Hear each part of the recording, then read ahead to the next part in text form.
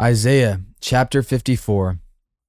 Sing, O barren one who did not bear. Break forth into singing and cry aloud, you who have not been in labor, for the children of the desolate one will be more than the children of her who is married, says the Lord. Enlarge the place of your tent, and let the curtains of your habitations be stretched out. Do not hold back. Lengthen your cords and strengthen your stakes, for you will spread abroad to the right and to the left, and your offspring will possess the nations and will people the desolate cities. Fear not, you will not be ashamed. Be not confounded, for you will not be disgraced, for you will forget the shame of your youth, and the reproach of your widowhood you will remember no more. For your Maker is your husband, the Lord Yahweh of hosts is his name, and the Holy One of Israel is your Redeemer. The God of the whole earth, he is called. For the Lord has called you, like a wife deserted and grieved in spirit, like a wife of youth when she is cast off, says your God. For a brief moment I deserted you, but with great, great compassion I will gather you. In overflowing anger for a moment I hid my face from you, but with everlasting love I will have compassion on you, says the Lord, your Redeemer. This is like the days of Noah to me. As I swore that the waters of Noah should no more go over the earth, so I have sworn that I will not be angry with you, and will not rebuke you. For the mountains may depart, the hills be removed, but my steadfast love shall not depart from you, and my covenant of peace shall not be removed, says the Lord, who has compassion on you. O afflicted one, storm-tossed and not comforted. Behold, I will set your stones in antimony, and lay your foundations with sapphires. I will make your pinnacles of agate, your gates of carbuncles, and all your wall of precious stones. All your children shall be taught by the Lord, and great shall be the peace of your children. In righteousness you shall be established. You shall be far from oppression, for you shall not fear, and from terror, for it shall not come near you. If anyone stirs up strife, it is not from me. Whoever stirs up strife with you shall fall because of you. Behold, I have created the smith who blows the fire of coals and produces a weapon for its purpose. I have also created the ravager to destroy. No weapon that is fashioned against you shall succeed, and you shall refute every tongue that rises against you in judgment. This is the heritage of the servants of the Lord, and their vindication from me, declares the Lord. It's the word of the Lord. Thanks be to God. Amen. Gosh, Isaiah 53, 54, and 55 is truly, like if I was being sent to a desert island and could pull like 3 pages out of my Bible, these might be the ones. Yeah. It's so amazing, like the movements. Absolutely. Of it too, like the triumph that this part kind of has. Yeah, absolutely. Yeah. It starts with the word sing, this commendation. Yeah. Sing, run on. And so absolutely, like you get to the end of Isaiah 53 and, it's like your heart is just exploding with the gospel, with good news. And, I love that my instinct and Isaiah's instinct and the instinct of the Lord and, speaking through this is there's only one response to all that, which is sing.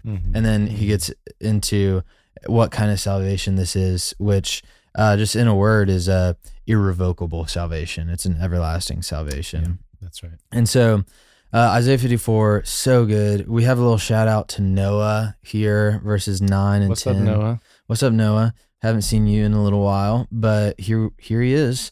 And this is actually, this kind of section of verses was really powerful for me in a time where I did not feel secure in my salvation at all. Yeah. And I'd kind of drifted into that understanding of the gospel where it was like, God did his part, now it's up to me to do mine. And so it's like God plus me equals the gospel, which is by God's grace, not true. No, good news. And so the promise here in Isaiah 54 is that the shalom, the peace, the joy, the safety and security that God is bringing through this servant is so irreplaceable and irrevocable that it is as sure as his promise to Noah that he's not going to flood the earth with water.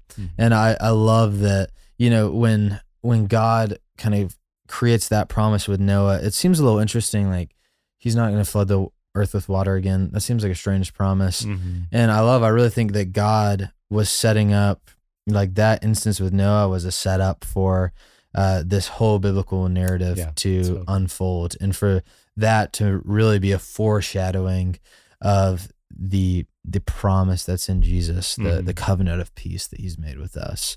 Yeah. So Jeremy, what are your thoughts on Isaiah 54? What strikes you? Well, let's keep hanging out with Noah for a second. Okay. Because that story is amazing. And one of the things that Genesis 6, says about, like, kind of at the beginning of it, like God's reasoning for flooding it the first time, is that the Lord saw that the wickedness of man was great in the earth, that every intention of the thoughts of his heart was only evil continually. It's like, real bad. Yeah. And the Lord regretted that he had made man on the earth, and it grieved him to his heart. And so I like to remember that was kind of like the state of man in that moment. And yet, like, and we see that even after God did this amazing thing and saved Noah's family, like, they didn't, like, all of a sudden live perfectly. Like, they didn't obey him perfectly. There was, like, the heart of man was still wicked. It actually even says that. And so it's amazing just to remember kind of the state of humanity still, and yet to see that God is going to not be angry with you. Like, that he is, even though he totally is justified in that, that he is choosing, he is swearing that he will not. And we see how he works that out through, like, Isaiah 53. Like, this is what he does to bring us into relationship with him. But I just think it's really helpful to remember, like, how are we? And yet that just helps us meditate on how great God's love is for us, in that he wouldn't be angry with us any longer. This justified anger against wickedness, and so it's so good. And then, like I said kind of before, I think verse 17, I mean, to me, when I read this, I kind of wish I read this verse in particular more often. And there actually part of it is talked about a lot. No weapon formed against me shall prosper. It's said a lot. It's well known verse. But the end of it is really helpful. Like, this is the heritage of the servants of the Lord, and their vindication from me, declares the Lord. So, like, that whole, like, verse is so helpful because it talks about, like, who justifies you, like, who vindicates your life. It's God. God vindicates your life. Again, remember, our hearts are wicked continually, always, right? And so we can't vindicate ourselves. We just don't think the way that we would want to. We don't act the way that we want to. But God vindicates us. And then it also calls us to this, like, familial kind of relational thing as well, this heritage. So I don't know, when I read that, I just want to say, like, hey, are you, like, part of the heritage of the Lord? Are you, like, leaning into his family? Is there a reason that you're not? Because, like, the triumph is so great and the state that we're in is so not good. There is no God plus Will or God plus Jeremy equals good news. Like, absolutely. God plus anybody else is not good news. Absolutely. But he's here, he's given vindication, and he's inviting you into the heritage. And so I would just say, like, be a part of that. Yeah, it's so good. Absolutely. Just scanning kind of through this passage, I'm kind of breaking it into three themes that I see. So the beginning, there's this image of this desolate woman, kind of like this homeless widow who the Lord is saying, you're going to need a bigger tent, is really what he's saying. He's, enlarge the place of your tent, stretch out the curtains, strengthen the stakes, lengthen your cords. You're going to need a bigger tent because of this family that I'm about to give you. And, like, giving a woman a family and offspring is this sign of prosperity and fruitfulness. And so I would say, like, there's this unexpected prosperity, and then it moves in, and there's this whole, the Lord is your husband, imagery, this restored, strengthened family. And then there's this days of Noah kind of image and the inescapable compassion of God. Mm-hmm. And so far, and I don't have this like jotted out. I'm just kind of looking at it, but we have prosperity, and then, basically we have like right standing, or, a clean slate, justification, whatever you want to call that. And then it moves into this city imagery, and it kind of lands, verse 17, no weapon that's formed against you shall succeed.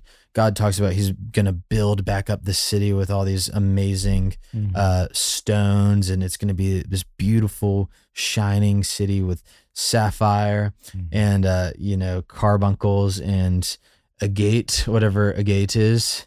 Sounds or great. As you said the first time we went through agate, the Hispanic. That's the Spanish translation. Yeah. But anyways, so the last kind of theme is like security, safety. That he says, oppression and terror shall be far from you, and not even able to approach you. And this is the amazing thing about this covenant of peace that encapsulates all this prosperity, this right standing, this safety, is that it's in response to, we're coming off of Isaiah 53. And so, the Lord has been really addressing the sin and idolatry of Israel throughout Isaiah so far. But what's important, and there's a lot of cause towards repentance, towards right conduct and all this, but this covenant of peace is not coming on the heels of, and then Israel will be doing everything right. You'll cut down all the idols. You'll be, worshiping the Lord rightly. Then sing, O barren one, blah, blah, blah, and now everything, there's this covenant of peace. But actually, in the face of the failure of God's people, where everyone has turned and gone astray like sheep, when people have rebelled against God and crushed his servant, through the righteous acts of that servant alone, through Isaiah 53, that suffering servant who is buried in death and yet rises and is given a portion that he divides among the nations, and he intercedes for transgressors. Because of that, there's prosperity, there's right standing, there's safety. And I think we have to understand that this covenant of peace that we're called into, where we're promised, this prosperity, not in like a cheap earthly sense, but all the riches of heaven type prosperity, where, God is swearing by himself that he will no more be angry with you according to, your record of rights and wrongs.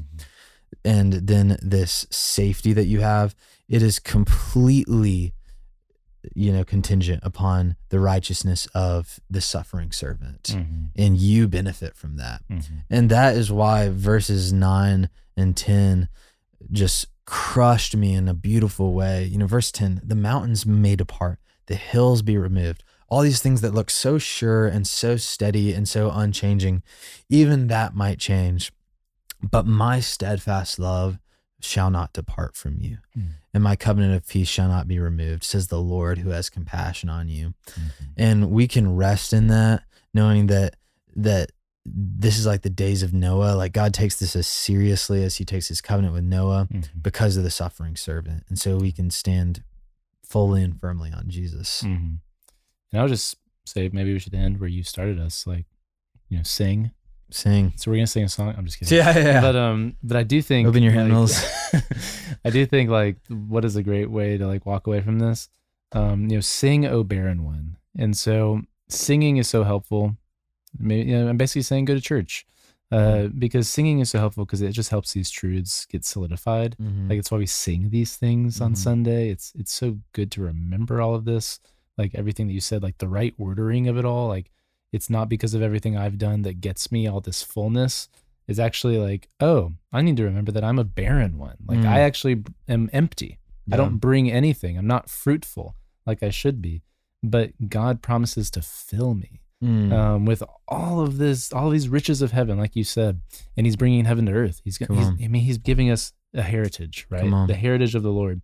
And so we should sing. Sing because we should rejoice in this. I mean, what great thing to celebrate. Totally. But we should also sing to remember. Amen. And so I'm excited for Sunday. Come on. You should be too. You should be too. Yeah. Well, we'll see you on Sunday, but even before then, I don't know what day this is airing, but assuming that tomorrow's not Sunday, before we see you on Sunday, we'll see you tomorrow on Our Daily Rhythm. Thanks for listening to Our Daily Rhythm. I'm Jason Dees, one of the pastors of Christ Covenant, and Our Daily Rhythm is a ministry of our church designed to help you more faithfully and effectively meditate on God's Word. If you ever have a question for us about one of our Bible readings or one of your own Bible readings, please don't hesitate to text us at 404-465-1737. Again, that's 404-465-1737. Or email me directly at jason@christcovenant.com. We'll meet you again tomorrow for Our Daily Rhythm.